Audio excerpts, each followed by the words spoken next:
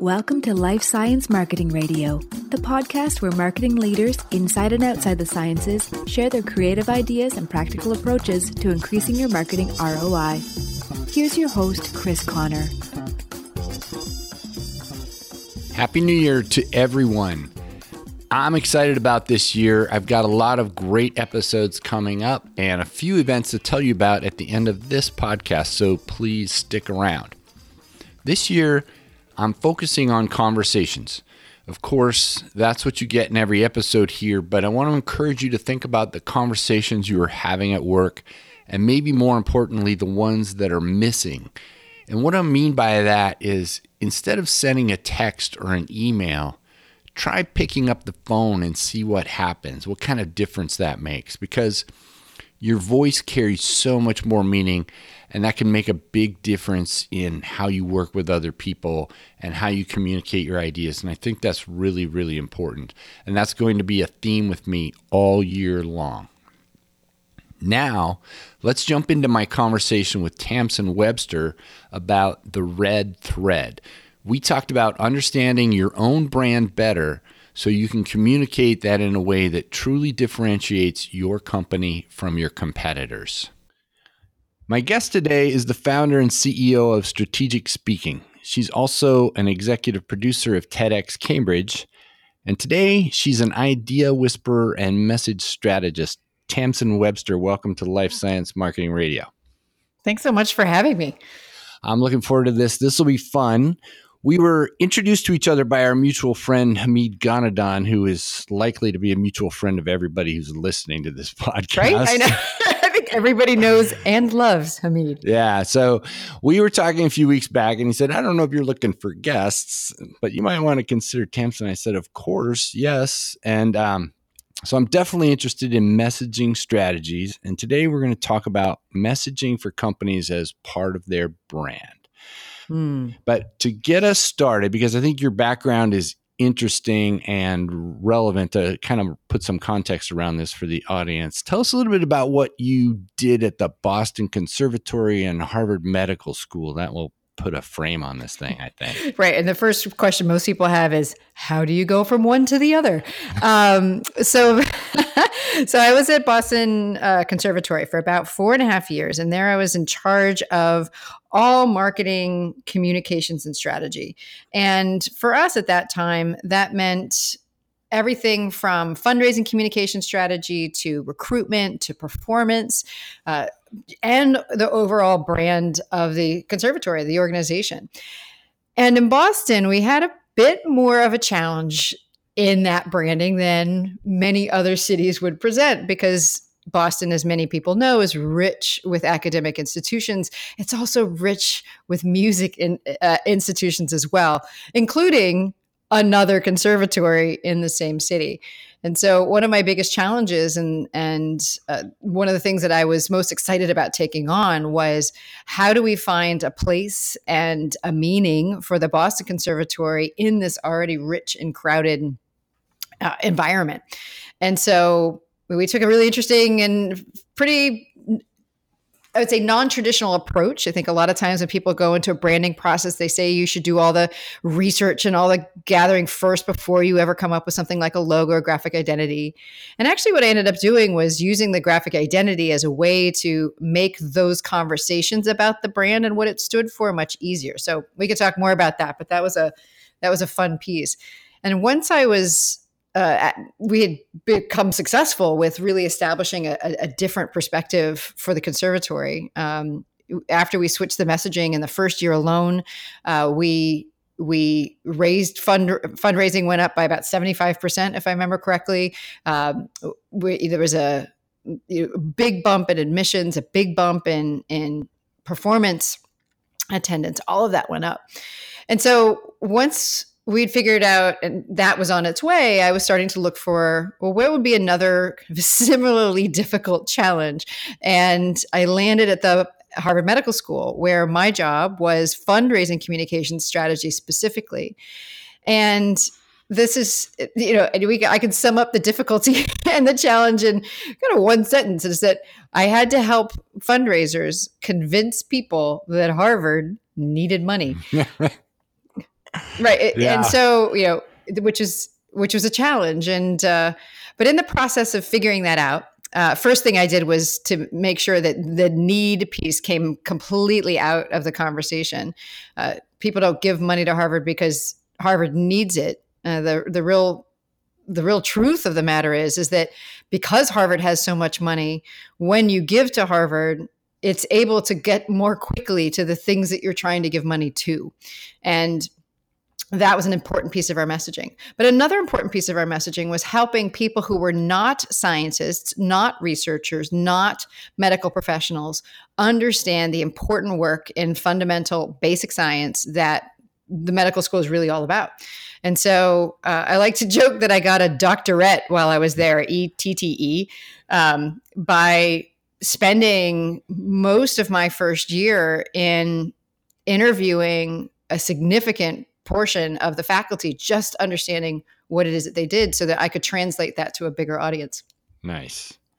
Let's talk about branding. And I love that background. So you had some challenges at Boston Conservatory, and then of course the obvious challenge of convincing people that Harvard needs money, but actually it's different than that. And if I remember both of those conversations from your interview with Srini Rao on the Unmistakable Creative, they were sort of a repositioning exercise around the brand. Is that a fair way to put it? And it definitely was the case for the Boston Conservatory. I think the Boston Conservatory spent a lot of its time trying to be something it wasn't. And that specifically was the New England Conservatory, the other conservatory. It really wanted to go out there as this very serious, we're serious performers, except for the problem was that as talented, I mean, the talent there was just amazing, but it's not that they weren't serious, but there was just a much fundamentally different way of seeing the world that was part of what drew people to the Boston Conservatory. And so the exercise was much more about bringing that out rather than really repositioning. I think positioning and oftentimes even branding ends up being unintentionally a very superficial exercise because it's aspirational. We do it based on what we want people to think, how we wish people saw us. And my experience over now 20 plus years of helping organizations do this is that the real answer lies in understanding how to close not the gap between how you want to be seen and how you are seen, but how you close the gap internally first between who you already are and how you see yourselves.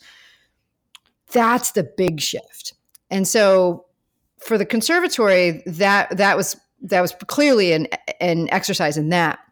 And at the medical school, it was a similar exercise, but it was less about how we represented the medical school overall, and much more, in this case, a much more tactical flip in how I was working with the fundraisers to talk differently about what the opportunities were.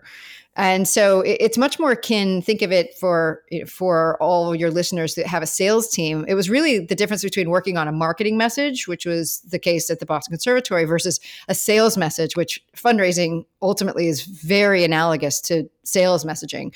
And so what we were really doing was working to reposition in the fundraisers' minds this different approach that meant that moving them from trying to take a need-based approach to a donor goal-based approach. In other words, what was the donor trying to do globally with what the gift was? Why would they give money in the first place?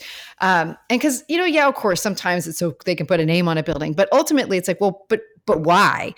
And I was really trying to work with the fundraisers to get a point where that's what they were asking, so that they could broaden those conversations beyond just, hey, we've got an opportunity. If you give us X thousands of dollars, we'll do this for you too.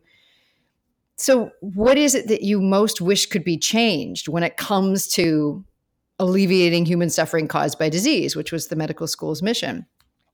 And you would hear amazing things from these donors. It's that they, some of them wanted to speed the pace of discovery. Like that's what they were interested in. It actually didn't matter what disease. They just wanted to speed it up.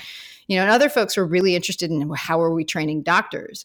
And you can already see that if you start to engage somebody on that kind of level, then all of a sudden, there's a much broader basis by which they can interact and in this case give, as opposed to when you say, well, we had this one specific thing, then you limit the conversation to that one specific thing and ultimately limit what the relationship can be over time. Yeah.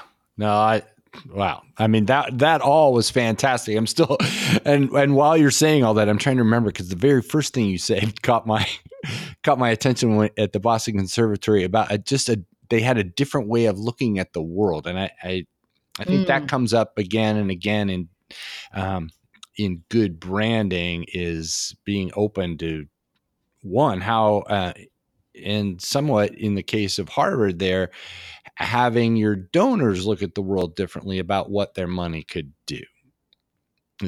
Yes, absolutely. Absolutely. It is also starting to, it was work that really fought against the engine of how fundraising has always been done. But when it was successful, it was really successful. But this issue of how an organization sees the world is one that I'm really passionate about, because if you think about brand, and I think we're at a point where most people understand a brand is more than a logo, it's more than a tagline, it's all of that. It's, one of my favorite definitions of brand is the manifestation of everything that you do. It's the sum total of everyone's interactions with that organization. And if you think about it that way, then it means that it's the action of the brand, it's the action of the organization that produces that brand. And what I'm fascinated by, and what I've really spent the last couple of years of my career working on, is the realization that most organizations don't know why they act the way that they do. They don't actually have a clear view of how they see the world. And so you can see that if you don't understand that, then it's nearly impossible for you to find a brand that is not only truly resonant with the organization, but is resonant with the outside world. Because we've all seen examples of brands where they try to create a brand, or organization tries to create a brand that's so at odds with what your own interaction with them. I mean, the easy things are to pick on things like United, fly the friendly skies. No. But I like to use that example because it's so clear to people. And the thing is, hey, there's nothing wrong with the fact that United, aside from beating up passengers, I mean, that's wrong. I'm going to just go out there on a limb and say that. But there's ultimately nothing wrong with the fact that United clearly exists to satisfy the needs of its shareholders. And the best way it can do that is to satisfy the needs of its highest profit flyers, which are the people who are paying for business and first class. And so, but they can't, there's this feeling of saying, well, we don't want to go out there publicly with that because everybody else has to fly too. And yeah, that does create a challenge. But ultimately, even in the face of that passenger incident, if you paid attention to who really was bothered by it, it was not the people who regularly flew United. And so my point is this, is that when you really understand, first and foremost, who you're really for in the marketplace, then it becomes a lot easier for you to have a sense of when you are or not operating within something that's true to how you see the world. But it really comes down to the fact that most times either people aren't willing to admit that these are the way, these are the motivations and the basic beliefs and assumptions that they're dealing with, or they just haven't done that work. And as long as they haven't done that work, any organization is going to get caught in, everything from brand and marketing fails, a la Pepsi and, the Jenner incident, with using Kendall Jenner as, the face of mock protest, but all the way through to organizations that are spending, hundreds of thousands of dollars and months and months and months and months on a brand process to develop some kind of graphic identity and positioning statement that ultimately doesn't feel right to the brand. And it's never going to feel right if you don't understand the basic assumptions under which the organization is actually operating. Yeah. So many good examples in there. And you have answered really my next question, which was about, what is a brand and why is it important? I feel like we've made that pretty clear. And I love that you brought up airlines. And honestly, I think it's not the first time United has come up on this podcast, but I think I took it out the last time. But you're like, oh gosh, here's United again. But that I think that's going to be relevant. I want to hear what you have to say about this. So we're going to talk about branding for companies large and small. And my big question is, I want to go with the big companies, but my question around small companies is when they're getting started, how do they even establish it? But for big companies that have been around for a while, and in our industry, they start buying up all the little companies, and pretty soon they all do similar things. I mean, they have a broad range of capabilities that overlap significantly. And what struck me there is, you know what? The airline industry, they all do exactly the same thing. And yet there are some pretty significantly different brands among them. Absolutely. And so maybe that's a nice would say that's way to frame or whatever this conversation about how companies that do the same thing can stand for different things.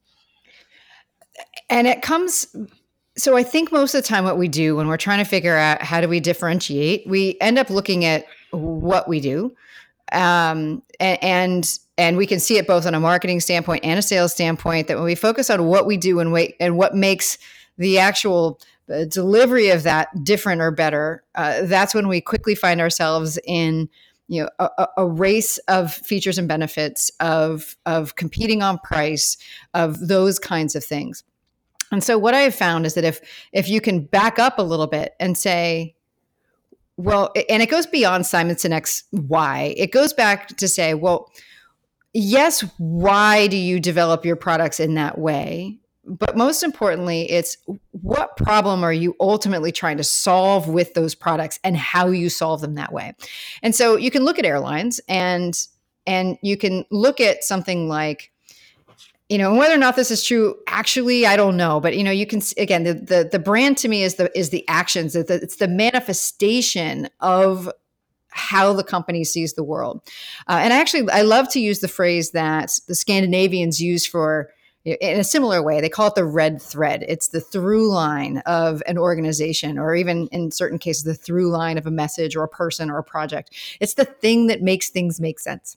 And I firmly believe that every organization has this red thread, and that the brand is a manifestation of that. Now, this red thread that organizations have is a combination of what they do, of course, but why they do it that way for their group of people.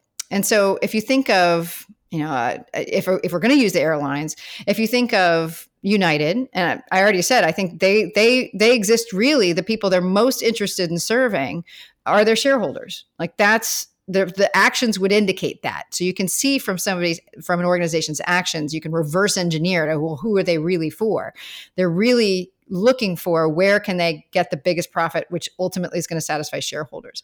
And the problem that they're solving for those shareholders is maximizing profit on every flight that they take. They're looking at minimizing costs and maximizing profit. And so they take into certain accounts that, one of the things they fundamentally believe is, as long as we've got this, at least you can at least this is what I reverse engineer from their behavior, as long as we keep our million mile flyers happy, that's going to give us enough profit to cover everything else and the churn of everything else. Now, contrast that with something like, with an airline like JetBlue, which I love. And obviously they're out there to satisfy shareholders as well, but their actions indicate a different fundamental belief behind solving the problem of maximizing that value. And to me, they feel like their fundamental belief is, if we can get more people to be loyal, not just the high tier people, but if we can get more people to be loyal, then that's actually going to be a better long-term strategy. That seems to be their belief. And so that the way that they serve it is to make sure that everybody, to the extent that they can, like everybody, has an equally pleasant experience on JetBlue. It's why they're, other than the long haul flights with Mint, it's everybody's business class. So I think that's a really I'm really fascinated by the ways where if you start to look at these baseline assumptions about what problem do they solve, for whom, and why do they solve it that way, then you start to reveal incredible sources of differentiation between even commodity-like products and commodity-like brands. Because when it comes down to why you do something that way, you start to expose, well, because we're really for these people, and these people want this goal, and we see this particular problem in the way of that goal. And all of that together combines to create a completely different worldview, company to company. And it's when a company can get that worldview articulated that not only is it stronger internally so that their internal mechanisms align, strategies, communications, all of that, but it also starts to come through externally. And you can see that in certain brands too. One of my favorite things to study is the brands that do very little, the organizations, I should say, that do very little brand advertising at all. So there's B2C brands, obviously, but things like Birkenstock, very little brand advertising, and yet an enormously dedicated following of people. Lodge cast iron pans is another one I'd put in that category. I'm laughing because I have both of those. But yeah. Of course you do. Yeah, but Patagonia is one of those very little brand advertising, and yet there's just incredible consistency. B2C, they do a little bit of brand advertising, not much, but 3M. It has, there may be product advertising, but at the brand level, there's not that much. And yet they're really, really consistent. And by the way, I think their tagline is masterfully captures their red thread, which is science applied to life. But my favorite example is to go look at the website of Berkshire Hathaway. So go to berkshirehathaway.com and you will see something that is straight out of 1998. And yet, that is the website. Apparently, most people would say the website is this. It's the anchor of the visual communications of the brand. Berkshire Hathaway is the company of one of the richest men in the United States, and they have a website that looks like it's from 1998. Yeah. And yet we're not questioning the brand of Berkshire Hathaway. Why?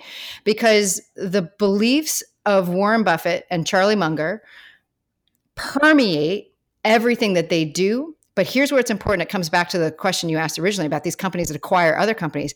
The companies that they acquire also have very similar approaches to how they solve problems, approach the execution of their business, and some consistent beliefs and values.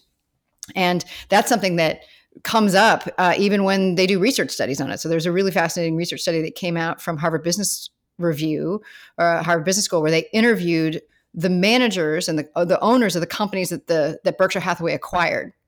And you saw this enormous consistency about how those companies saw the world. It's so fascinating. If you can just get down to what the worldview is, what this through line is, what the red thread is, it's enormously powerful, not just for branding, but for company strategy as well. Yeah, that's an enormous one, because you hear about so many mergers that are not successful because of cultural problems. Absolutely. And if you start to pull it apart, if you start to pull this red thread apart, you can almost always see exactly why it broke down. So for instance, take two companies that, I'll take an example of someone who that came to me recently where, in a communications field, when PR companies, for instance, are famous for conglomeration. There's these massive holding companies of PR firms. And, there's a couple different, ultimately, they're all solving the same problem for their customers, right? They're solving the customers of awareness in the marketplace. But the approach that people take is driven by some fundamental beliefs and values. And so take, for instance, let's say there's one company that believes very much that the quality of the connection is more important than anything else, that it actually doesn't matter if you send out 20 gajillion press releases if they're to the wrong people, right? That they believe in quality over quantity. Now, let's say you have another company that has that has gotten really good results from this volume approach. They just play the numbers game where it's just like, yeah, we could do the work, but for us over time, we think it's more valuable to just get stuff out there, because even if it doesn't hit, at least we're putting our name in front of people and we're serving a larger, we're serving awareness in a different way. If those two companies try to merge, woe betide, because there's a fundamental division there in how they see the world and why they approach things the way that they do. So even if the mechanisms are the same, press releases, meetings, all the sorts of things, that those two companies are going to approach them wildly differently because of something that's more upstream than that. And I know I'm a broken record with this, but that is what we miss. Yeah. And it makes sense that we miss it, because it's honestly, the way I like to describe it, it's like the computer, a computer can't see its own code. And that's often what happens with an organization as well. It's either been in business for so long, or it's just done things a certain way, but it's operating off of collective assumptions about how the world works, who they're for, and what's the right way to solve the problems that they see. And unless you pull that piece out, you end up stumbling through, or at the very least, you end up missing an enormous opportunity to have this unparalleled clarity in what you're really about, who you're really for, and why is it that, even if you produce the same piece of scientific equipment functionally as somebody else, the way you approach that's going to be very, very different based on those baseline assumptions. So I love the whole thing about worldview, about how a company views the world and what they stand for. And obviously that has to resonate with what the people they're trying to reach stand for, or at least be strong enough that people are attracted to that view and say, yeah, I want to be part of that tribe. This is what I want to do. I had intended to talk about, so the red thread, you mentioned that's really the theme of this talk. I'll tell you a funny story. So I've been following you for a little while, but for the first time this week on a conference call, a Scandinavian colleague used the words red thread, and I know what he's talking about. And it's such a visceral, the first time I heard it was with a client. I was working with Ericsson in Stockholm, and they said, oh, okay. So what we're really trying to do with this message is we're just trying to, they said, well, what's the red thread of it? And I was like, and I stopped them and I'm like, what do you mean by that? I mean, I know contextually what you mean, but what do you actually mean by that? And then they went to explain a little bit more, and they don't really have a process for finding it. They just know it when they see it. And so that set me on this challenge of, can I figure out a process by which you can reveal the red thread of something?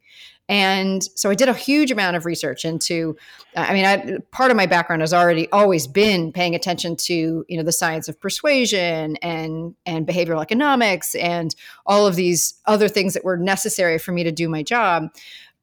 In various capacities. But I also started looking at things like story structure and screenwriting and playwriting and what was it that was consistent about conveying a message. And what I basically did was just reverse engineer those pieces. And then was just so delighted when a study came out of Princeton recently that suggests that we create meaning, we create our worldview in a universal way. That when we see something like a TV show or whatever, we are all paying attention to the same things. And that while we may draw different conclusions from those things, we're paying attention to the same things, like character action, motivations. Think of it as like what somebody wants, why they want it, and what they'll do as a result. So subconsciously, we're always paying attention to these things. We're trying to find the answers, either for ourselves or if somebody else is talking to us, we're looking for that. Like, what do they want? Why do they want it? What are they going to do as a result? Or what have they done as a result? And so really what this is for me is just a way to help businesses reverse engineer to reveal this pattern that's already present in how they're going about doing what they do. Well, you've taken me to exactly where I want to go then, because I'm sitting here. I have, a forgive me if this isn't the right word, sort of a formula that I looked at on your website about the red thread and goals, problems, ideas, and so on that you and I talked about a little bit before. But you mentioned exactly the thing I want to get to is like, what is this process how does a company find what its red thread is? Should we talk about this sort of template you have, or should we talk about the aspects of it, much like you talk about a screenplay? Like, what do people want? What's the best way to help our listeners get just a taste of what it really takes to find this view of the world and our company that will resonate? Sure. Well, let me quickly talk about what these universal questions are that we all want answers to. And I usually do this through the lens of imagining that you're going to go see a new doctor. Let's say it's me, which should worry you because I'm not a doctor, for just a routine physical examination, because we want to do that because we want to be healthy. And without examining you at all, I walk in and say, well, so when do you want to schedule surgery? You're going to have some questions, right? Right. And yet, if you think about it, I would say that's like 80, 90% of marketing and sales messaging is the equivalent of walking in and saying, hey, so when do you want to schedule surgery? So because that tells me what you want me to do. And so a lot of times, all for good reason, but in marketing, so what do we do if somebody resists? We start to give them the features and benefits about, well, but it's the best surgery and we develop it like nobody else, or our people are more experienced, or this is the strategy and the approach that we took it, or here's some testimonials from other people who had the surgery. But until I answer one fundamental question, and in fact, it's going to be two, you are still not going to be ready to have that surgery. So as soon as I say, when do you want to schedule surgery? You've got a pretty clear question in your mind is, why do I need surgery? Yeah. And so as it turns out, this is, in fact, the biggest thing that we have to answer for ourselves and for our clients and customers is, why do you need it in the first place? And other people have figured this part out. So don't get me wrong. The whole challenger sales methodology is part of this. It's this idea that if you create a problem in somebody's mind or make them aware of a problem, that they're going to be more inclined to find a solution to it. But if anybody's actually done that, then you will discover that doesn't always work. And I'll go back to the doctor's office to show, and here it is. So if I say to you, all right, well, let's say that examination starts. I say, well, you have a spot on your back. When would you like to schedule surgery? You still have questions, right?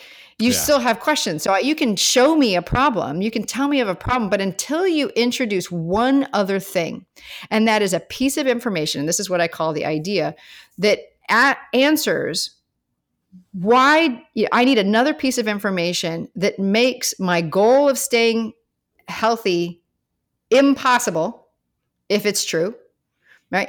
And also makes my ability to ignore the problem impossible, then I'm not going to go. And so I have to tell, so I could tell you that it's lint on your back and you're going to say, no, that's not right because I don't have surgery for lint. But I would have, if I told you something like, it looks like it might be precancerous, now it violates your goal of staying healthy and you can't let that spot continue to exist. And here's why, because there is one thing that happens in our brain that is always true. And that's when two things that we believe to be true contradict each other, one of them always has to go. So the way I like to say it is, when two truths fight, one always wins. And so in order to really move people to the thing that drives action is when there is this untenable tension between what you want, what's standing in the way, and what you believe to be true about yourself. And so I say all that because this is the way for an organization to find its own red thread. You can start with the goal. I think it's always easier to start with actually, who are you for? What do they want? What do they value? What do they struggle with? Because that starts to give you a sense of why you as an organization care. And then you say to yourself, what is it that they want? that they would readily say they want, that working with us or this product or this service or whatever, that we generally as an organization can help them get.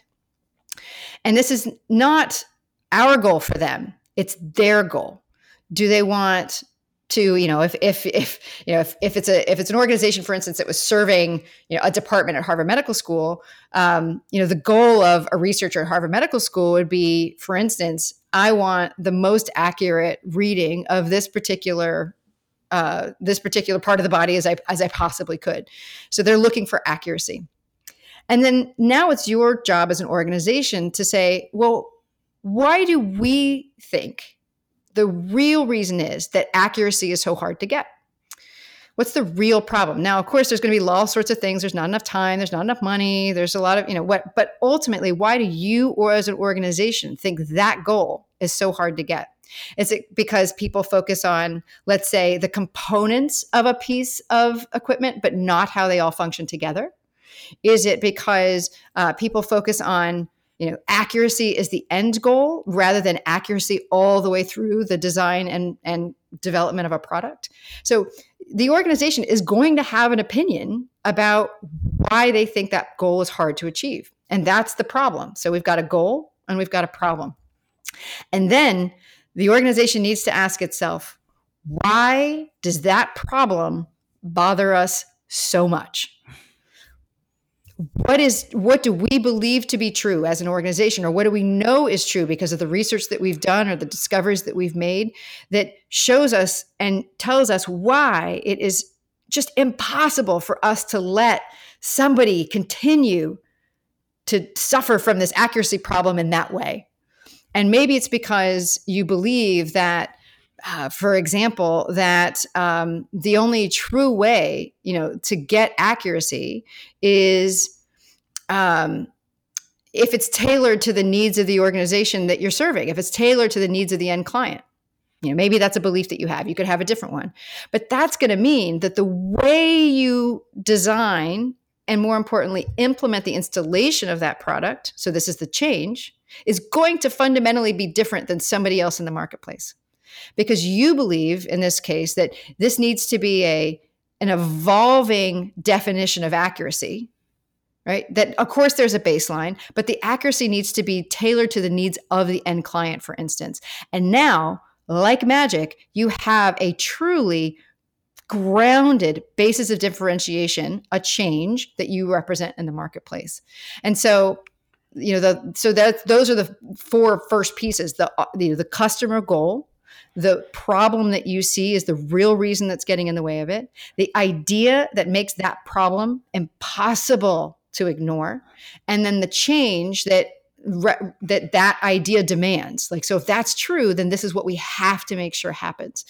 And then the actions is how I refer to it generally, but the actions in the context of an organization are, what are the products, services, solutions, the actions that you can help put in place for that change to take effect? So that, to me, is how an organization can find. So you can do it globally, kind of from a market standpoint. So generally, what do the people we serve, what are they trying to get? Why do we think at a high level, what's the big problem? That's the big kind of mismatch in worldview that's getting in their way of that. And what do we believe? What's the fundamental belief, assumption, value that drives our company's just obsession with eliminating that problem as we've defined it? And therefore, now how does that explain why we do what we do in the way that we do it? And when you put that piece together at a high level, or even just at an individual product sales message level, it's going to make sense. It's going to make sense to you, the audience, but it's also going to make sense to you as an organization. Why? Because everybody's human and everybody needs those answers to those questions in that order, because it's right back into the doctor's office. Yeah. So now of course, my head is spinning, and I've been reading a lot about this lately, and I'm just trying to think if I can rephrase it for my own understanding. And that is, we as a customer has something they're trying to achieve. And this is kind of in the hero's journey sort of context. And there's a problem that they're trying to overcome. And in this scenario, the company is the guide that will help them overcome that problem. And it's their particular worldview and the way they approach this thing that's going to have the magic to, and point out to them sort of the reasons why their solution or their approach must happen for the person to be successful. Am I getting it? Absolutely. Okay. Yeah, that's it. I mean, I think the biggest thing that companies will make is that they will take the surface problem of the customer, the problem that the customer thinks they have, and let that be okay. But there's actually a reason why, no organization is in the business of just like, oh, well, you don't have enough time, let me just solve that. That like, oh, that's the obvious thing. But there's got to be a way that you see time, even if time is the known barrier in the way of the client or customer's goal.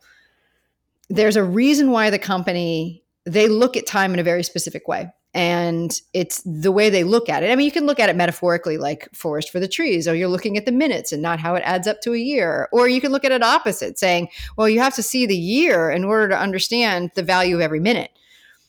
There is something for every problem that an organization has a if not unique, then a very distinctive and firm opinion on, generally. And sometimes you need to reverse engineer from the actions that you've taken.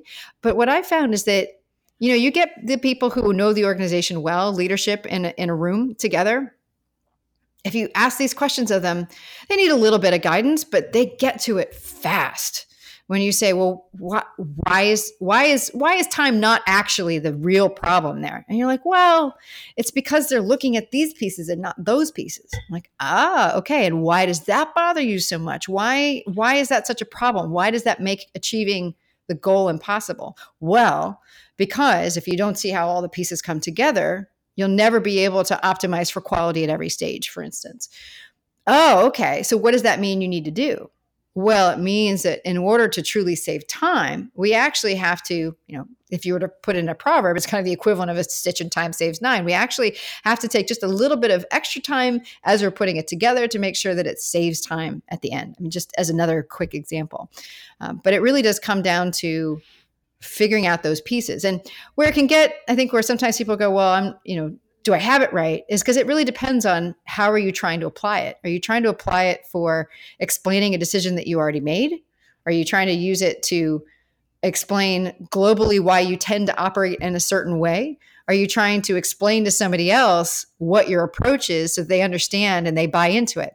And the answer is, because it's based in how humans make things make sense, it actually applies to all of those. There's just subtle differences in how you would frame the answers and put them all together. I like it. I love the whole aspect of this is how humans think. That whole thing fascinates me. I could go on and on about that. I also really like the example of time, because if you look at it as time, I think people understand time is never the problem. There's something that time is being spent on where exactly like why is time a problem? And a thing I see a lot when I'm working with individual clients on, let's say, executives on their remarks for an annual conference, for instance. It's something I end up doing quite a lot. And I'll say, okay, what's the real problem? And one that comes up all the time is fear. Like, so when you're talking about individuals, a lot of times people are like, well, it's fear. Fear's the problem. So organizations are like, oh, it's time and resources are the problem, or individuals, it's fear's the problem. But the thing is, to get to the actual problem, you say, well, what is either creating the fear, or what's creating the loss of time, or what's creating the loss of resources, or what is the presence or absence of those things causing to happen as a result. So, let's say it is fear. Let's say fear is a legitimate reason why someone isn't able to achieve a particular goal. But it could be that, they are focusing on the wrong things, and therefore that's producing fear. So that would be the real problem, is what are they focusing on? Or it could be fear is a natural response. But the issue is if they not actually choosing what they do next, not seeing what that fear is blinding them to. And you can apply the same thing to time and resources. Like, why aren't the resources there? Ultimately, why aren't the resources there? Is it because there's there's a decentralized approach to how those resources are deployed. Is that the opinion of the organization that's trying to figure out this red thread? Or do they believe it's because they're using a centralized model and they think it should be decentralized? Again, just as an example, or legitimately resources are in fact limited. Now, a real problem could also be, what are those limited resources making them do? Does that mean that they're focusing on the immediate cost and not the total cost of ownership, for instance? That's a very common real problem that needs to get solved in a lot of organizational red threads is, hey, you're focusing on the cost per item and not the total cost of ownership. And so, that 30 cents piece is actually a $300 piece when you take in what it takes to actually repair it when it breaks. Right. Yeah. I love that. We did an episode on that, and that's one of my favorite topics as well. Tamsen Webster, this has been, I'm going to say it, my cheeks hurt. This is one of those episodes where I'm smiling because it's just so much fun to listen to you talk about this.